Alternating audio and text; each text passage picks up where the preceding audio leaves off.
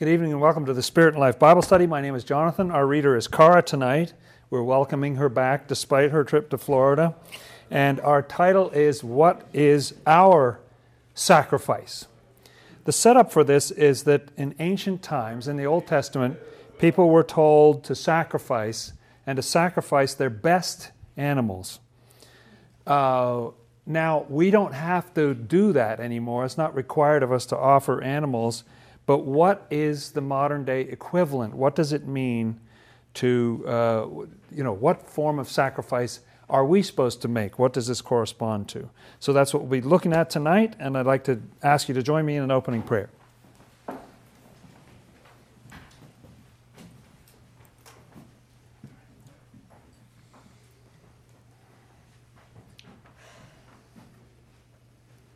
Our Lord and Savior Jesus Christ, we thank you for gathering us in your holy name.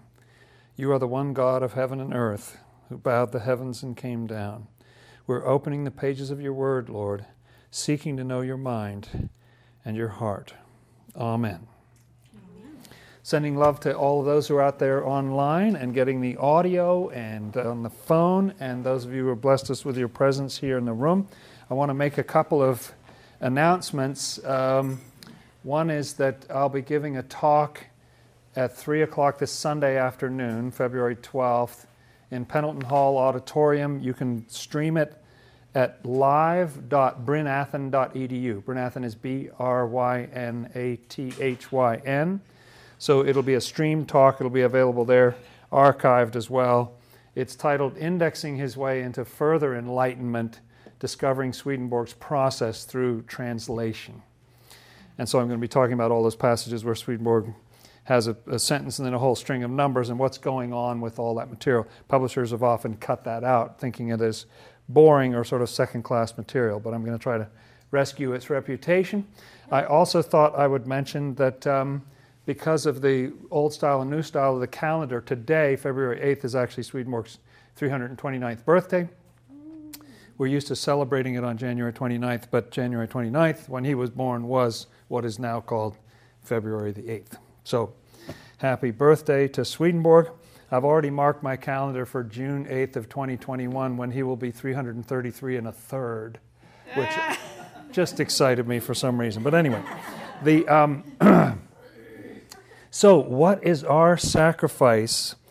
The Old Testament, Exodus and Leviticus, Numbers, Deuteronomy have all this talk about here's how you're supposed to sacrifice this animal, a ram or an ox, or this is what you're supposed to do in this situation, this is what you're supposed to do in that situation. We've been talking about that last week with the altar of burnt offering.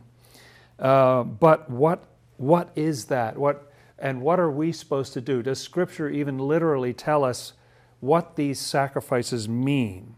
I want to start with a story that I love very much. If you can go to 1 Samuel, so it's to the right of the 5 books of Moses, and after Joshua and Judges, 1 Samuel chapter 15, and I want to break my usual tradition and read something at some length here. It's such a fun story, and it's all about sacrifice. It's an interesting story about sacrifice and about obeying the Lord. So let's jump into this. At the beginning? Right at the beginning there. Okay. Samuel also said to Saul. Okay, Samuel's the prophet. Saul was the king. He was the first king of Israel, and he'd been made the king. He was very shy at first, and he was actually hiding when they wanted to crown him and everything. But he's been sort of changing and sort of deteriorating spiritually a little bit over the course of the story, and Samuel's the man of God. Samuel said to Saul, "The Lord sent me to anoint you king over his people, over Israel. Now therefore heed the voice of the words of the Lord." Okay, so what is this command to Saul? "Thus says the Lord of hosts, I will punish Amalek for what he did to Israel, how he ambushed him on the way when he came up from Egypt." Now there was originally someone in the Bible called Amalek, but over time this turned into a tribe of the Amalekites. That's who it's referring to. And the Amalekites were desert raiders, and they would pick off the weak ones, the stragglers at the back of the tribe, and they were constantly harassing the children of Israel when they were in the wilderness. And so the Lord is saying that he has not forgotten that the Amalekites did this when they were journeying on their way through the wilderness for 40 years coming up from Egypt. Now go and attack Amalek and utterly destroy all that they have, and do not spare them. So would you say that you're saying utterly destroy them? That's what it says. Is that what you mean? Like not just partially? Right. Utterly? Okay, go on. But kill both man and woman, infant and nursing child, ox and sheep, camel and donkey. Oh, this is very thorough. So don't just, kill the soldiers or something like that. You're supposed to wipe them out off the face of the earth, and not only the people, but also all their livestock, right? People of all ages and all the livestock. It sounds cruel, but it has an important spiritual meaning about getting rid of evil. Okay, so what does Saul do? So Saul gathered the people together and numbered them in Telaim, 200,000 foot soldiers and 10,000 men of Judah. It's a very sizable army for those days. Yes, it's a massive army. And Saul came to a city of Amalek and lay in wait in the valley. Yes, and then he made a deal. See, there had been these people called the Kenites who had come to Saul and made a deal with him. They fooled him to get this deal to work, but he promised them that they would be protected. So Saul sends a message to the Kenites to say, look out, the people you're with are about to get hit. Should I? Yes. Okay. Then Saul said to the Kenites, go, depart, get down from among the Amalekites, lest I destroy you with them. For you showed kindness to all the children of Israel when they came up out of Egypt. So the Kenites departed from among the Amalekites. It doesn't say how he got this message, this secret message to them, but somehow he was able to communicate with them without the Amalekites finding out that they were in trouble. And what did Saul do? And Saul attacked the Amalekites from Havilah all the way to Shur, which is east of Egypt. Okay, so he's doing the Lord's will. He's striking the Amalekites. That's right. And he also took Agag, king of the Amalekites, alive. Now wait. Back in verse 3, did he say, keep the king alive? No, he said utterly. He said, utterly destroy. Well, the king is not that important. Okay. He took Agag, king of the Amalekites, alive and utterly destroyed all the people with the edge of the sword. Okay, so just the king, well, that's understandable. So he spares the king, but destroys all the other people, and... But Saul and the people spared Agag and the best of the sheep, the oxen, the fatlings, the lambs, and all that was good. Oh, wait a minute. Wait. Back in verse 3, we're supposed to get rid of all those. Oxen, sheep, camels, right? Okay. But they saved the best ones. They didn't kill. So if it was a lousy animal, they'd kill it. But a good one, they would spare it. Okay? They were unwilling to utterly destroy them. But everything despised and worthless, that they utterly destroyed. Okay, so what sort of marks would you give Saul? It's not a perfect score. Spared the king and all the best of the flocks, but got rid of the junk and all those lousy people. Right. Okay. So, now the Lord, I notice, doesn't communicate with Saul. He communicates with Samuel, the prophet, the man of God. Now the word of the Lord came to Samuel, saying, I greatly regret that I have set up Saul as king, for he has turned back from following me, and has not performed my commandments. Oh, you see, even though he did it partially, that wasn't what he was commanded. The command was wipe them out completely. And so how did Samuel react? And it grieved Samuel, and he cried out to the Lord all night. Yes, so Saul did not perform the commandment of the Lord. Very important piece of the story here. Okay, go on. So when Samuel rose early in the morning to meet Saul, it was told Samuel, saying, Saul went to Carmel, and indeed he set up a monument for himself. Oh, he set up a monument for himself after his great victory. He'll establish a great giant monument to the tremendous achievement that he has achieved. And he has gone on around, passed by, and gone down to Gilgal. Then Samuel went to Saul. Okay, now here they encounter each other. Here comes the man of God. The Lord's been talking to him about what's going on. And here comes Saul, who has just set up a great monument to his tremendous victory over the Amalekites. And how does this conversation go? And Saul said to Samuel, "Blessed are you of the Lord. I have performed the commandment of the Lord." Yeah, now see, a humbler person might not have said that, like not led with that card. I have performed the commandment of the Lord. But Samuel said, "What then is this bleating of the sheep in my ears and the lowing of the oxen which I hear?" Because Samuel knows that he was instructed to kill all the livestock. And so I love that technique. It's a good sort of counseling technique that instead of just saying you didn't, you just say, well, I'm hearing sheep and oxen, you know. And then so Saul explains himself. Saul said, "They have brought them from the Amalekites." They, not I, they. Okay. They have brought them from the Amalekites, for the people spared. Oh, the people, yeah. The people spared the best of the sheep and the oxen. And why did they do it? What's that? Why did they do it? Why did they do it? To sacrifice to the Lord your God. Ah, you see, they spared. They had a better idea. God said, wipe them all out. But wow, you lost all that sacrificial, opportunity there. Save the best ones, because you're only supposed to sacrifice the good ones. So save all those good ones to sacrifice. So this will make the Lord happy. He performed the commandment. And not only that, he's obeying the whole Old Testament commandments. So like you're supposed to sacrifice good animals and stuff. So this will make the Lord happy. And by the way, Saul didn't have anything to do with this. Somehow his people just ran amok and spared all these sheep and oxen without him having anything to do with them. And you'll notice, what does he say?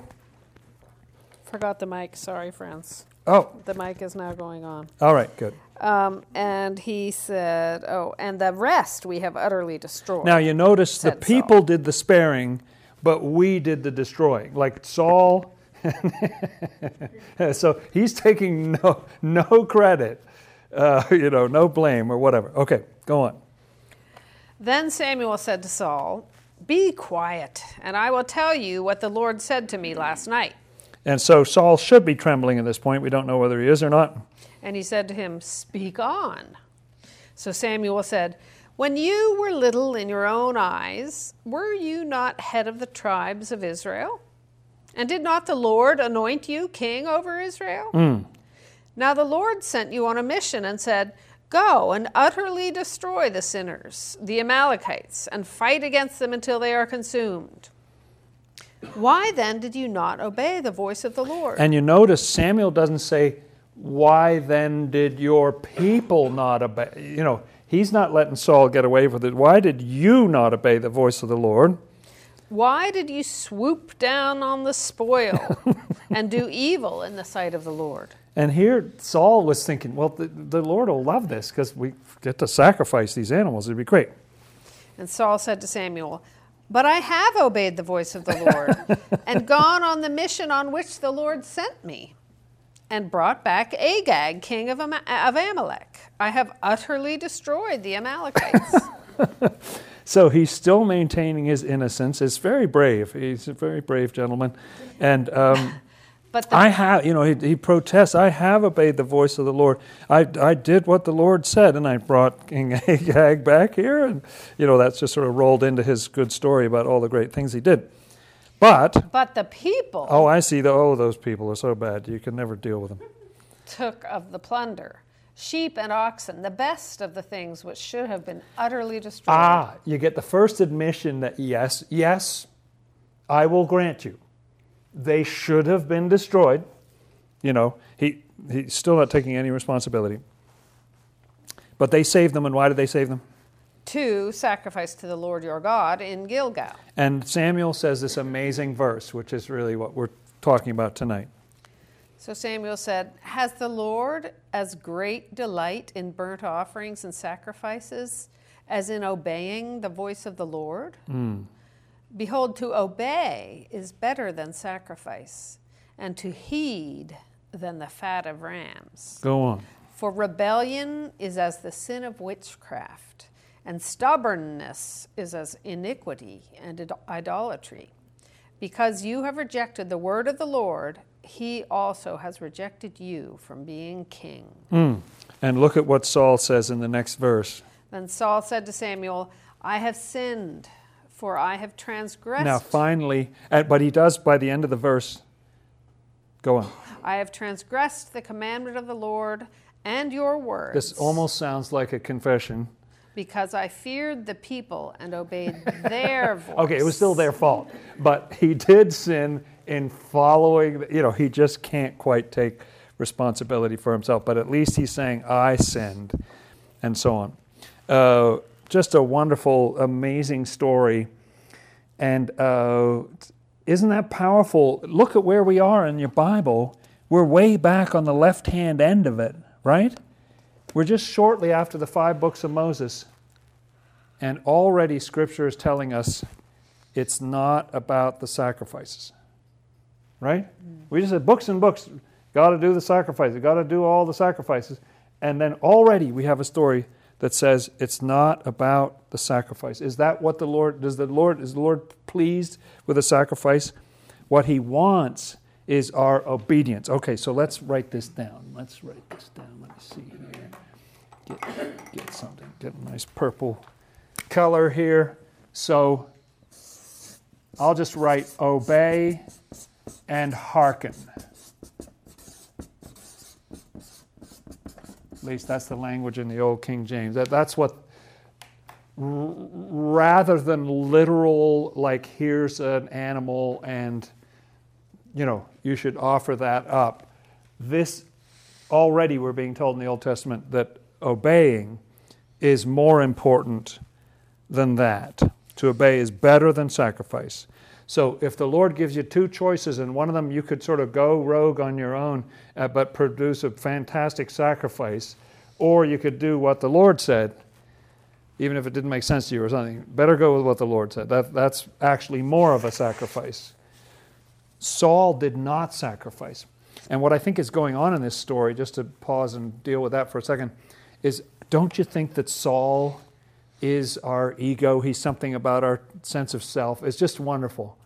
And he was picked, he was put in charge of our whole self, but now it's sort of gone to his head, and he's decided, well, the Lord said this, but I can, I know what he's really looking for, and so I'll do this. And he spares Agag. Like the worst thing you could do is to keep the king of the Amalekites. He'll just get more Amalekites or something. Like you've always got to get rid of him. What happens, which is a terrible scene, but down in verse 32, there Samuel says, bring me Agag, the king of the Amalekites. And Agag comes and he says this wonderful line, surely the bitterness of death is past. But it isn't. And Samuel hews him in pieces. So Samuel deals with the thing that Saul is not willing to deal with. And so it's about Saul being the ego, and Samuel represents something of the Lord and something of the Word that's saying to us, no, you've got to get straight what the Lord is looking for. You took all the 5 books of Moses a little too literally. I wasn't talking about animal sacrifice. I was talking about whether you're obeying or not. That's good fun. Let's turn to the middle of your Bible and go to the Psalms.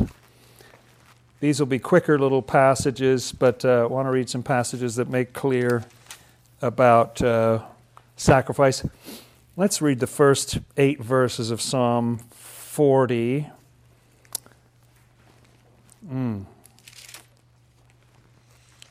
I waited patiently for the Lord, and he inclined to me and heard my cry. He also brought me up out of a horrible pit, out of the miry clay, and set my feet upon a rock and established my steps. He has put a new song in my mouth, praise to our God.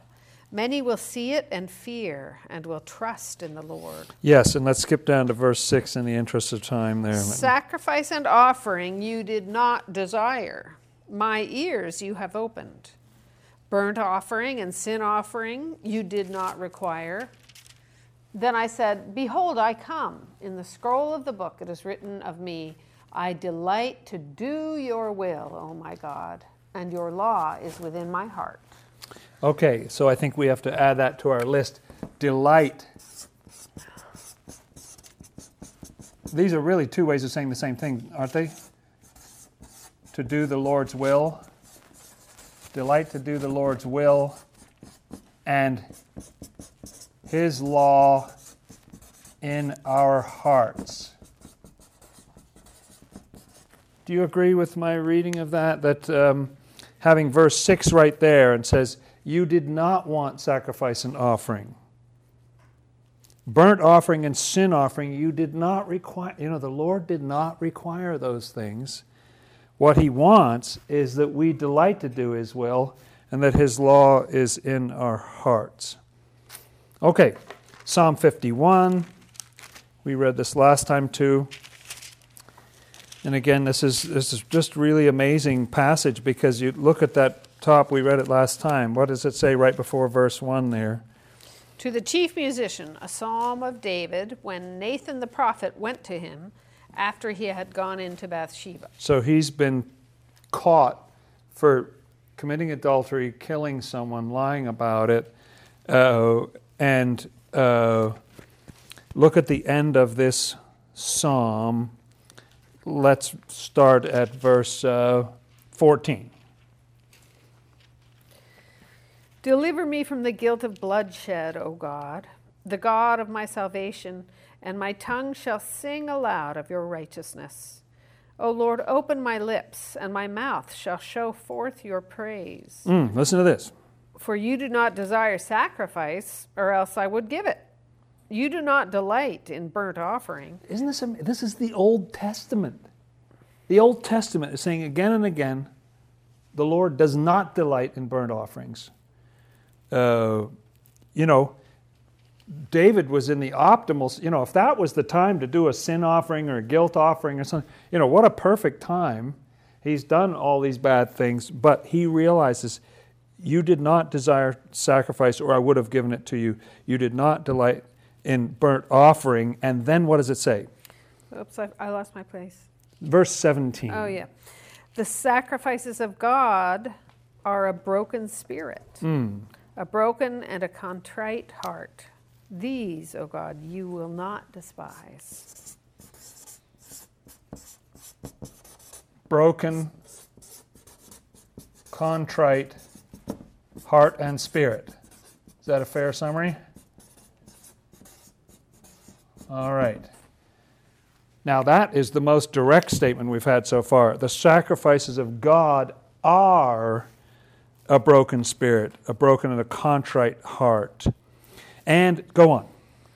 Do good in your good pleasure to Zion. Build the walls of Jerusalem. Then you shall be pleased with the sacrifices of righteousness, with burnt offering and whole burnt offering. Then they shall offer bulls on your altar. Righteousness.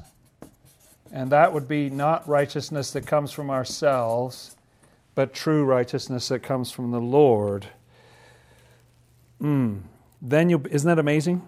It's amazing to me that it's just literally stated in the Old Testament that it's not about the sacrifices and the burnt offerings.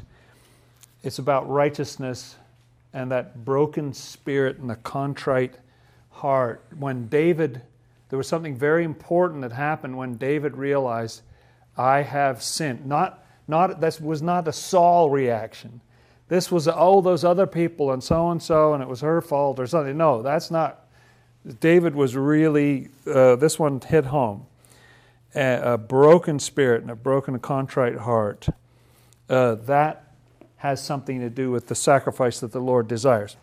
Isn't that great? Okay, let's go to Psalm 69.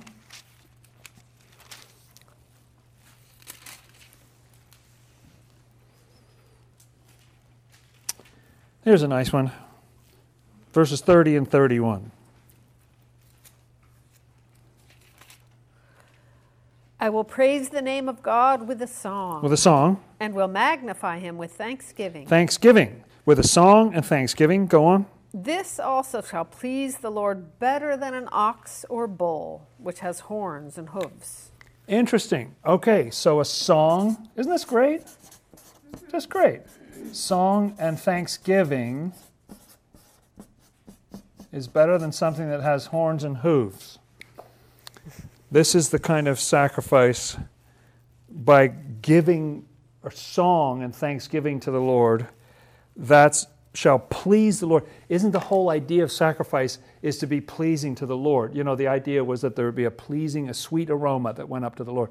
This is what we're trying to do, give an offering that will please the Lord and make Him happy with us, kind of thing. Let's turn to the right and go out of the Psalms into Proverbs. I just want to look at one verse in the Proverbs, Proverbs chapter 21, verse 3. To do righteousness and justice is more acceptable to the Lord than sacrifice. Look at there. We got righteousness again, and I think I'll just put a slash in and do justice. Righteousness and justice. Say it again. Righteousness and justice. To do righteousness and justice is more acceptable to the Lord than sacrifice. More acceptable to the Lord than sacrifice. This is the Old Testament, everybody. This is the clear, plain teaching of the Old Testament. That the Lord is interested in these things rather than burnt offerings and sacrifices. It's very interesting to me. Okay, now we'll go to a major one. Turn to the right and we'll go to Isaiah chapter 1.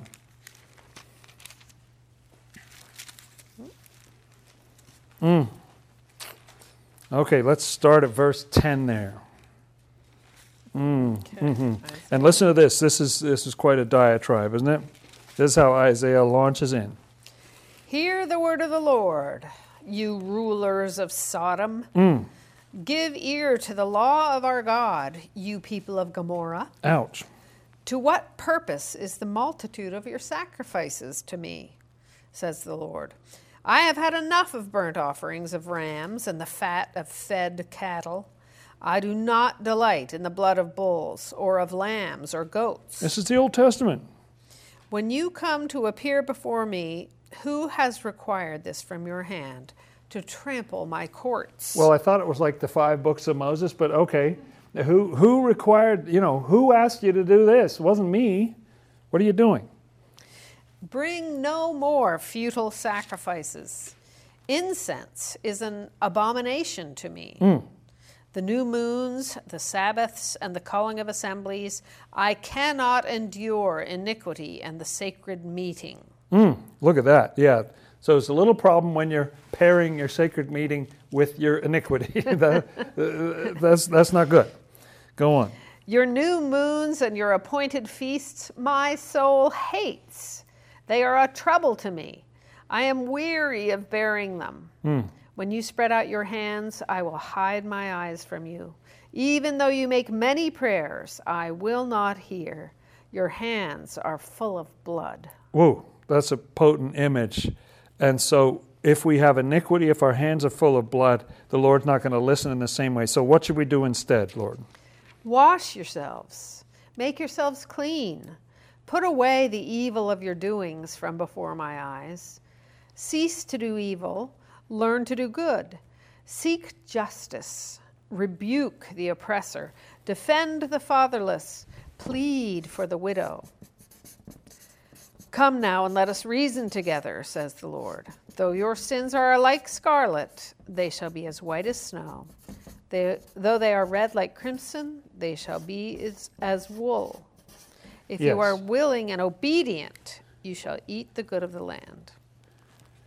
But if you refuse and rebel, you shall be devoured by the sword, for the mouth of the Lord has spoken. Yes, so cease to do evil, learn to do good. In that context, do you think it's fair to add that to our list this evening? Because in the context, he said, I don't want your sacrifices. I'm not interested. I can't stand the incense, the new moons, and all that stuff. This is what I want, that you stop doing evil and you learn to do good. Isn't that what the message is of what we just read there? Okay, let's turn to Jeremiah chapter 6. So Jeremiah is the very next one. And let's go to chapter 6.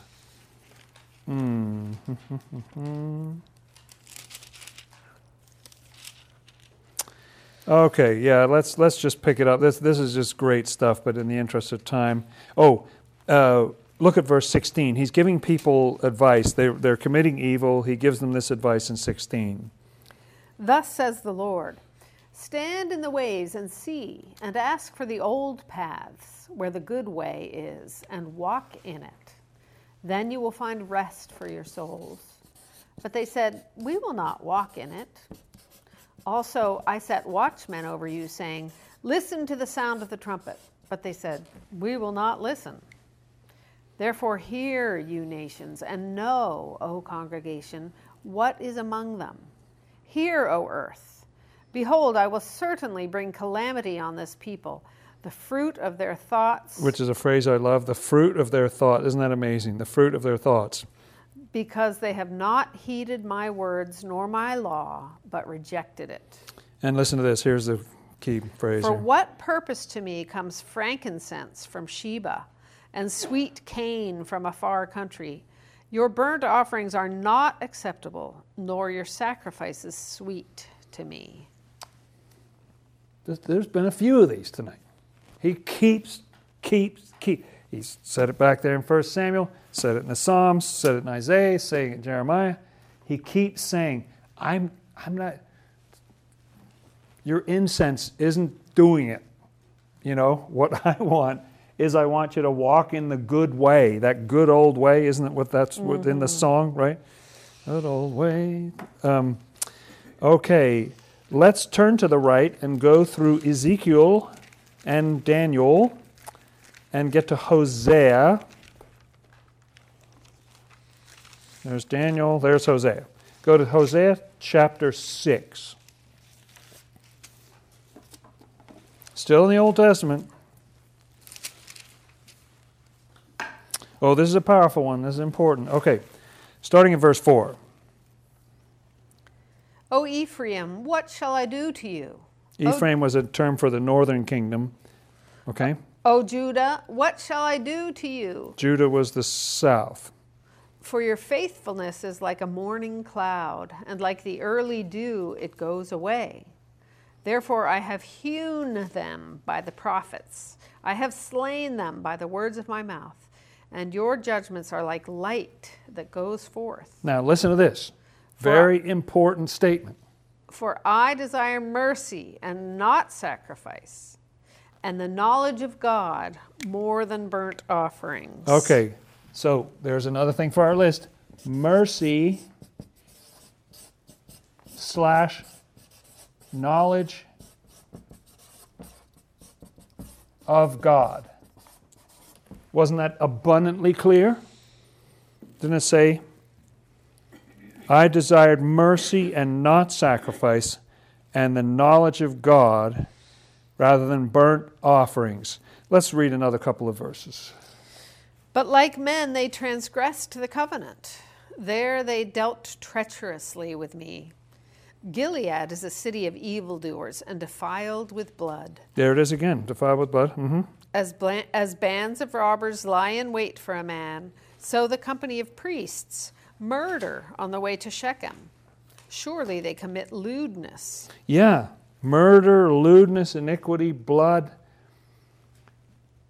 Keep going. The Lord is not interested in a sacrifice. No, we can stop there, although it's equally chilling. But mercy. I desire mercy and not sacrifice, and the knowledge of God more than burnt offerings. The Old Testament, ladies and gentlemen. The teaching seems pretty clear. It's saying, here's what the Lord wants. One more in the Old Testament. So Hosea, Joel, Amos, Obadiah, Jonah, Micah. Right after Jonah, if you can get to Micah chapter 6. Very well known, but remember that one. I desire mercy and not sacrifice, the knowledge of God more than burnt offerings. Okay? Micah 6, verse 6. With what shall I come before the Lord and bow myself before the high God? Shall I come before him with burnt offerings, with calves a year old? Will the Lord be pleased with thousands of rams? This is the question. 10,000 rivers of oil? Shall I give my firstborn for my transgression, The fruit of my body for the sin of my soul? Yeah, so this is an important burnt offering question. Will the Lord be pleased with thousands of rams, all those rivers of oil, our firstborn and everything? And what do we read in verse 8? He has shown you, O man, what is good. And what does the Lord require of you but to do justly, to love mercy, and to walk humbly with your God? There's mercy again. Do justly, love mercy, walk humbly.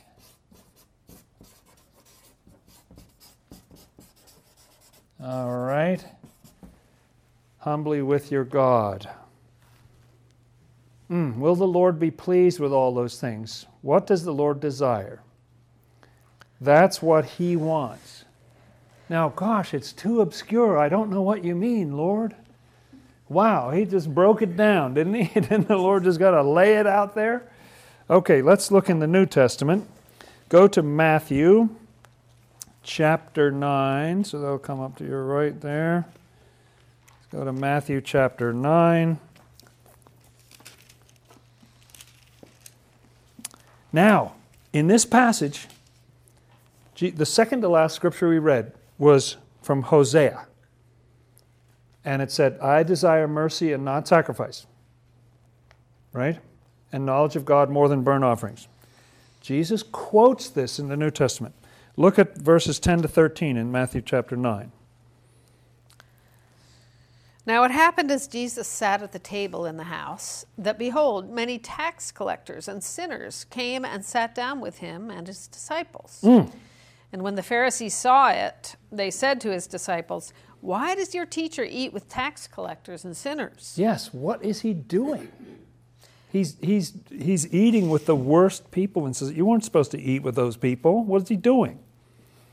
When Jesus heard that, he said to them, those who are well have no need of a physician, but those who are sick. Yes, so the Lord is likening himself to a doctor. A doctor doesn't go see well people. He goes to see the people who are sick. And then what does he say to them? But go and learn what this means. I desire mercy and not sacrifice. Isn't that interesting that he would quote that right then? Isn't it? It's as if the Pharisees in the New Testament are still sort of thinking, oh, it's about the rules and all that stuff. You're supposed to put the blood on the thumb and you're supposed to do the thing and don't eat with that person. But the Lord says, go learn what this means, which is just for him to tell, they're the experts in the law. He's a nobody. And he's telling them, go learn what this means. I desire mercy and not sacrifice. That is powerful. Because he's talking about be merciful. Go eat with. I'm not telling you to avoid people. You're supposed to see the deeper meaning in it. I desire mercy and not sacrifice. And then he explains with one more sentence, and it brings in my favorite word in all of Scripture. For I did not come to call the righteous, but sinners to repentance. You could feel it coming, couldn't you, friends? Repentance, which is pretty much like that Isaiah cease to do evil, right? Learn to do good, and a lot of other things that are up there. Repentance.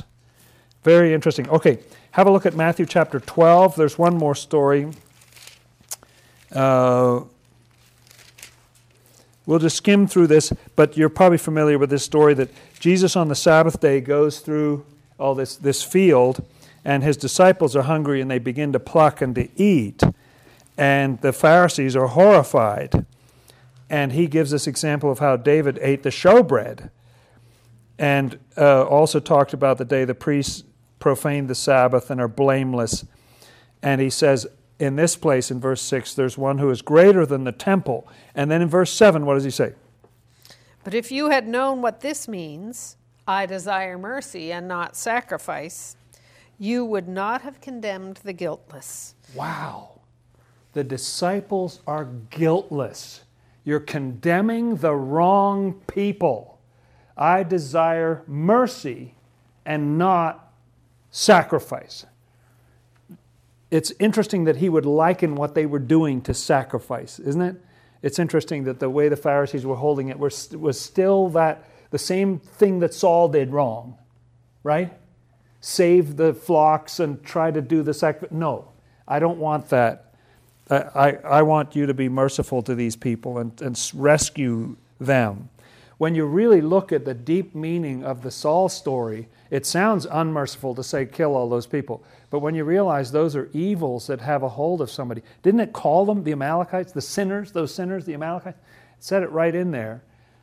That's a merciful act of freeing us from that evil. And the Lord does not want us to be partly freed, but leave the kernel of it, the nucleus, still in place, or something, or all the feelings and thoughts that go with it that are represented by those animals and all the flocks.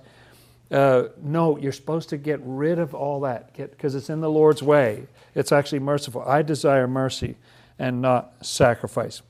Okay. You would not have condemned the guiltless. Okay, let's turn to Mark. We've just got a couple more scriptures here. Mark chapter 12. A few more. This is just so fun if you like that sort of thing. Mark chapter 12. Okay. In verse 20, at the end of verse 28, someone asks him this loaded question, which is the first commandment of all? Jesus answered him, "The first of all the commandments is, Hear, O Israel, the Lord our God, the Lord is one. And you shall love the Lord your God with all your heart, with all your soul, with all your mind, and with all your strength. This is the first commandment. And the second like it is this, you shall love your neighbor as yourself. There is no other commandment greater than these." So here the Lord clearly teaches loving the Lord and loving the neighbor. And listen to what the scribe answers. So the scribe said to him, "Well said, teacher. You have spoken the truth, for there is one God, and there is no other but He. And listen to this. And to love Him with all the heart, with all the understanding, with all the soul, and with all the strength, and to love one's neighbor as oneself, is more than all the whole burnt offerings and sacrifices." Yes, and Jesus says you're not far from the kingdom of God.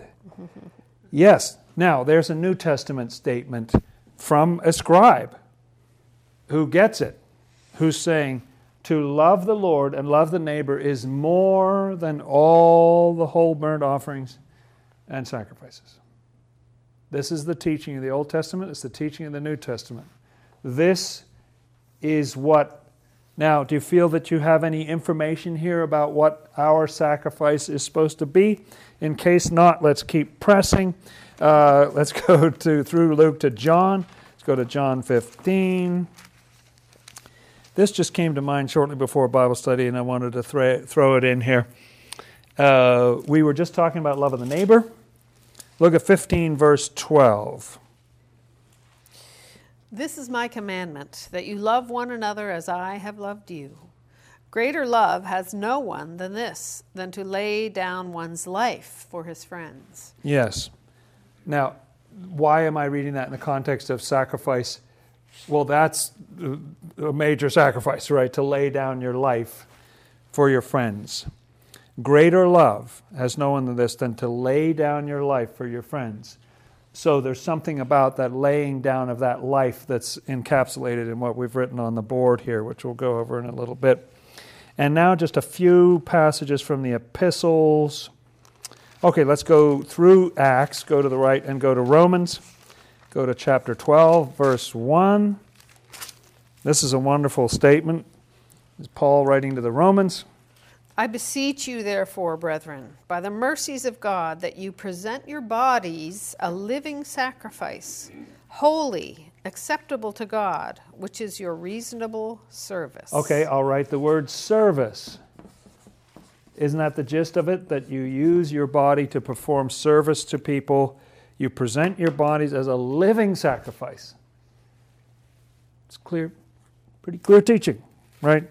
Holy and acceptable to God. Your reasonable service. That's what the sacrifice means.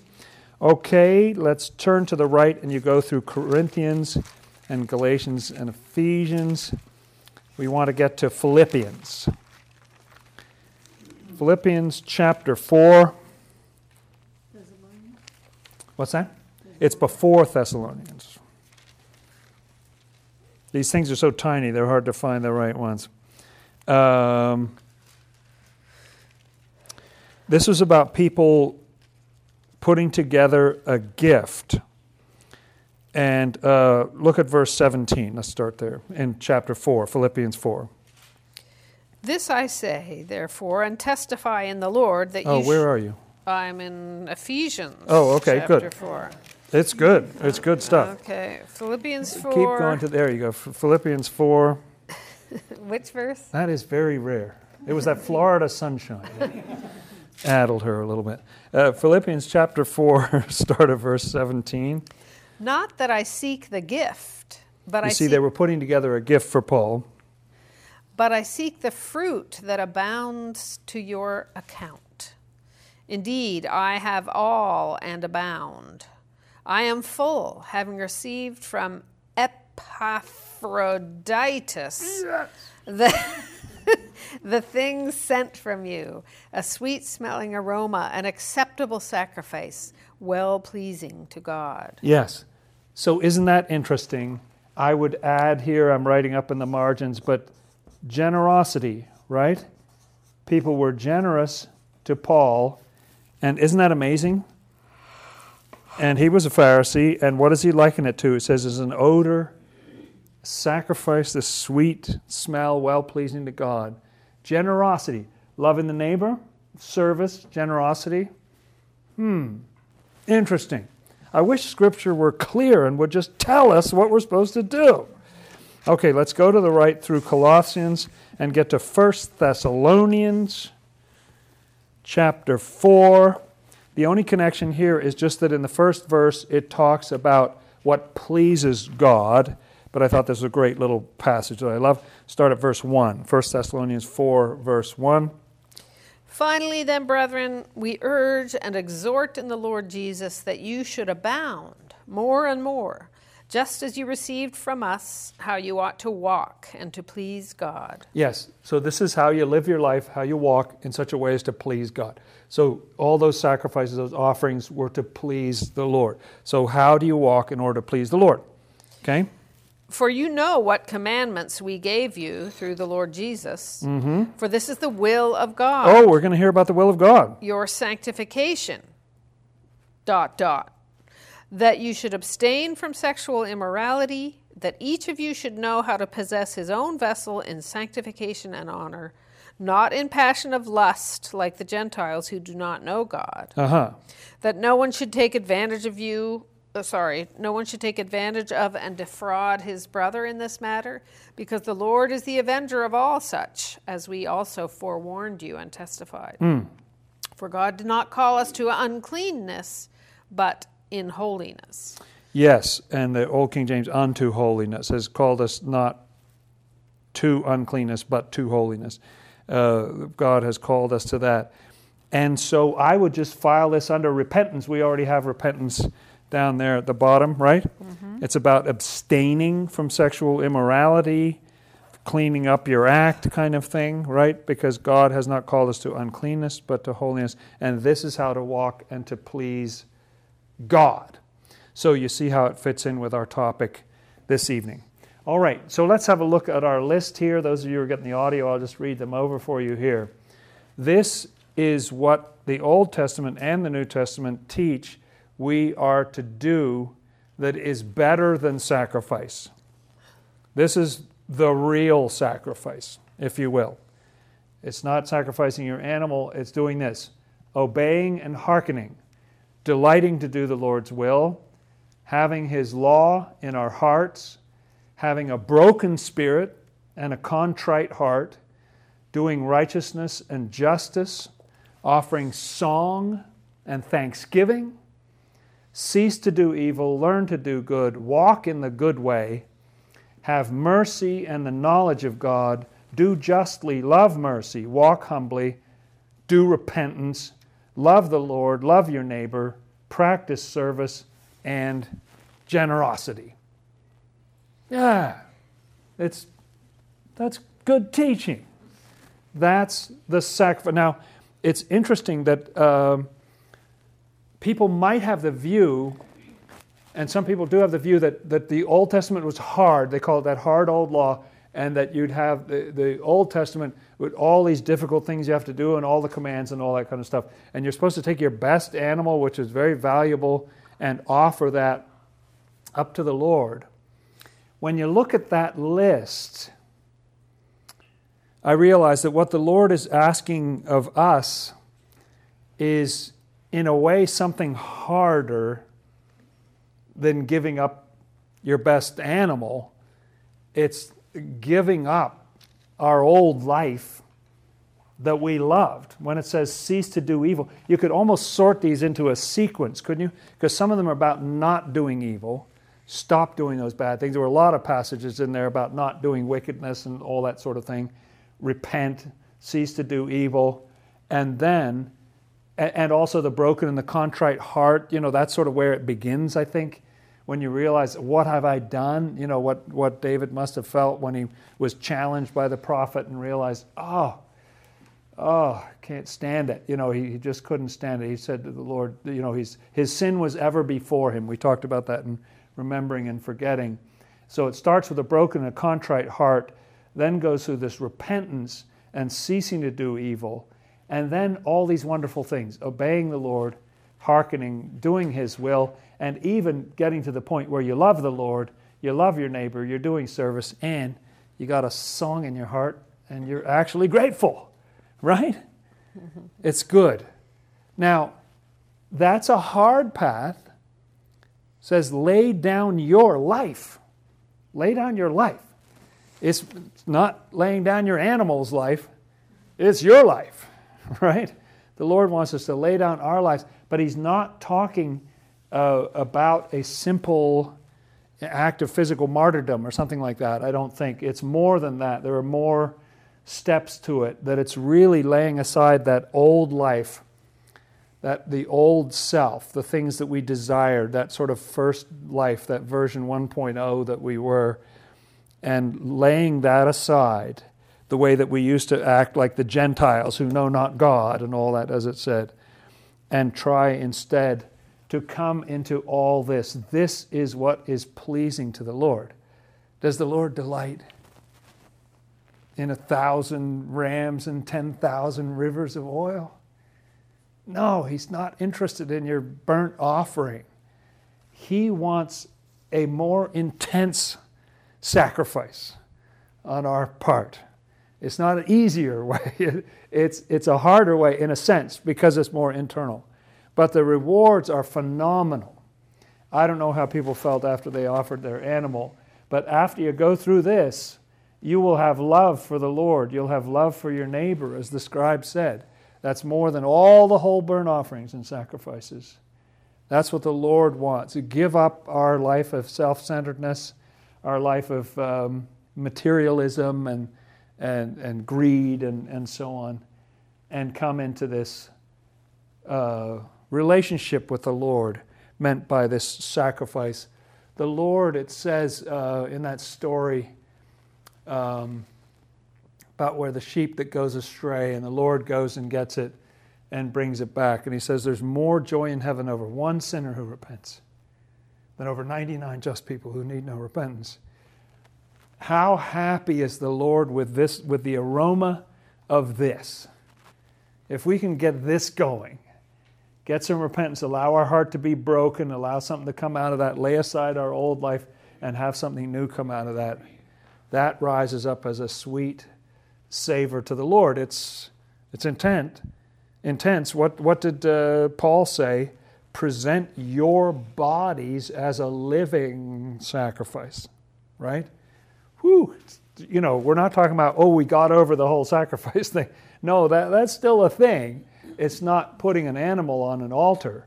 It's laying aside your earthly life, your former life of earthly and selfish preoccupations, and allowing the Lord to run your life, allowing the Lord to come in, to do justly, to love mercy, to walk humbly, to follow the Lord into righteousness. The Lord has called us to cleanness and holiness. I desire mercy and not sacrifice. The Lord wants to install that mercy and love and kindness and compassion and truth and insight in our hearts, and that is the real sacrifice. So my conclusion for this evening is the Lord no longer asks us to sacrifice our animals.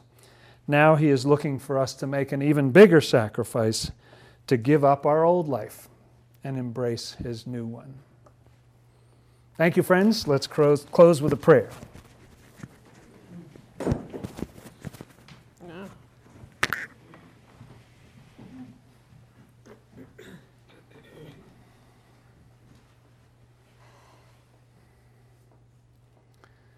Our Lord and Savior Jesus Christ, we thank You for the teaching of Your Word. It's just surprising sometimes how clear it is, that You have really laid it out many, many times, that it is not about animal sacrifice.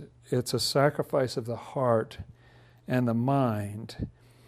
And to do that, we have to have some faith, Lord. We need to have faith that what You're going to give us is going to be better than that old life that we had before. Maybe that broken and contrite spirit helps us get ready for that point of I no longer want my own life. I want Your life to be mine. I want to walk forward in that way of sacrificing myself, of offering myself up to the Lord, myself and my life, my mind, my heart, my actions, my words. Our Father, who art in the heavens, hallowed be Thy name. Thy kingdom come, Thy will be done, as in heaven, so upon the earth. Give us this day our daily bread, and forgive us our debts, as we also forgive our debtors. And lead us not into temptation, but deliver us from evil. For Thine is the kingdom, and the power, and the glory forever. Amen. Let's keep on repenting. The Lord will love that sweet aroma.